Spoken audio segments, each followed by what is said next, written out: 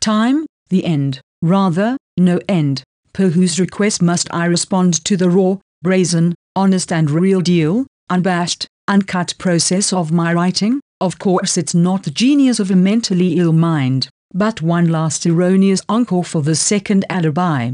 Erroneous, Ben? Absolutely, mates. The genesis, rather the genius derives from the joking relationships I have with many voices in my head extending far downward inside my psyche. I can't get them out of my mind no matter what I do. The repetitions are in fact due to their own independent and relentless repetition, and with their otherwise severely appalling messages, requests, and demands, they urge my own suicide, so I opt for an alibi, over and over, confessing to all the cameras, on stage, all the world's a stage, to quote Shakespeare's "As you like it, as they like it." They go as far as telling me to murder, but I give life instead, just as Georgie would himself. I give life to Georgie. Help comes along in many fashions, from first, the writing itself, then the implicit repetitions, which derive from within, and finally the birth and rebirths of our hero to love, our dearly loved Georgie Gust.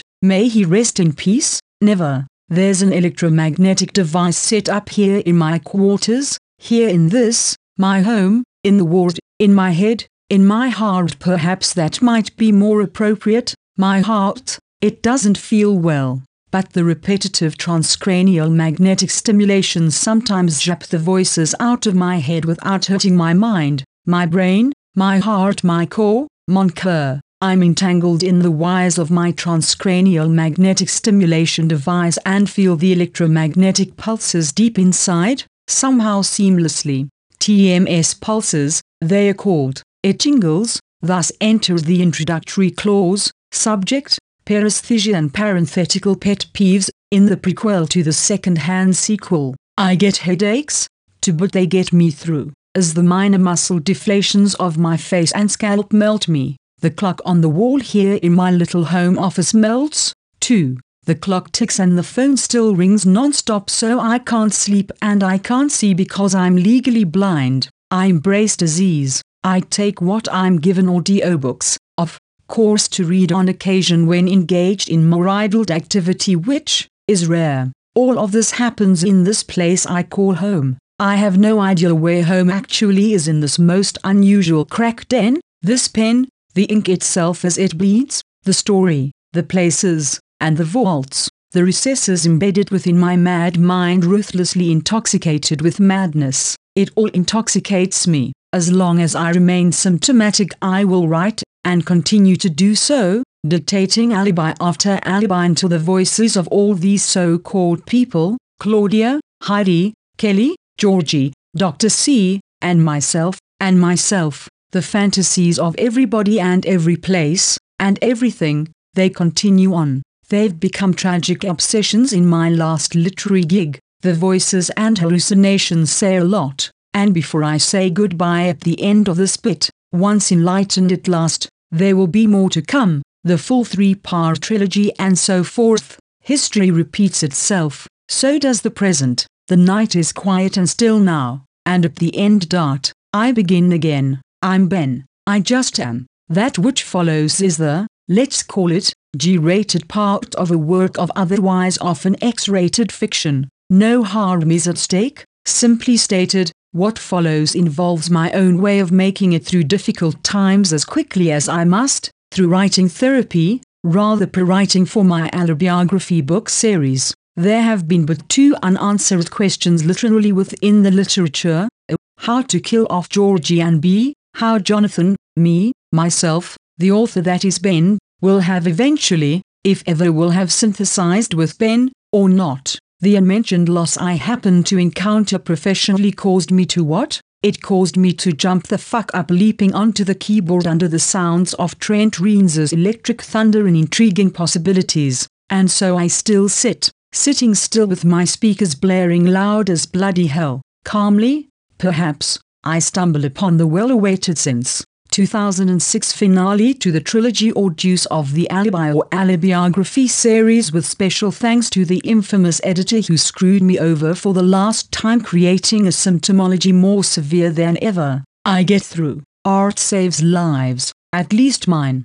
Jonathan, are you asleep? I know your loss must have really hit you hard as you posted online to your readers. I'm concerned. I love you and I want you safe. Emails Kelly, I understand your publisher pulled out, as did your editor. Perhaps it may be time to just publish Banality as the final book? Perhaps, it rings in my head, perhaps. Put it up as it is, Kelly advises, in my mind, in my head, so it can't authentically be written in the second person. This is third-person stream thought, not action, so let's keep this real. But I can certainly help with the leftovers. I can help, blog it, taste it, smell it. Can you smell it, Ben?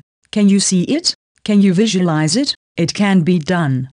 Rather you are the story, Ben. Jonathan, you are the book, and the series, and you can reach your own climactic conclusion, right now and straight away, as you like it. It might be good for you. Again, I love you, Jonathan. I love you, Ben. I love you, Jonathan. She reminds me, writing me electronically from next door while I'm still here, wherever I'm in, New Mexico at least, and at last far, far away from California finally. This is my reply and thus my end. Ben comes to realization, a realization as it pertains to his second alibi, the banality of life as it pertains to who he is after all, who he really and truly is, and whom everybody has likely known all along. Underneath the wreckage Claudia has imposed, for example, it all comes down to but a simple, short and sweet story after all. Not much to it. He is who he is, Georgie, and Ben is not asleep, neither am I. I, Jonathan, am pulling through the wreckage the professionals left behind. An intrusive but immaculate final fantasy, or thought pounces on Ben, on me, Jonathan, genuine enlightenment even in its own banality. It should never be bought or sold, and therefore to hell with China White. And thank the Lord Ben can't even find his way around the block to score any more drugs where Georgie lives due his pathology, for being a schizophrenic. The same goes for Ben as it does for Georgie.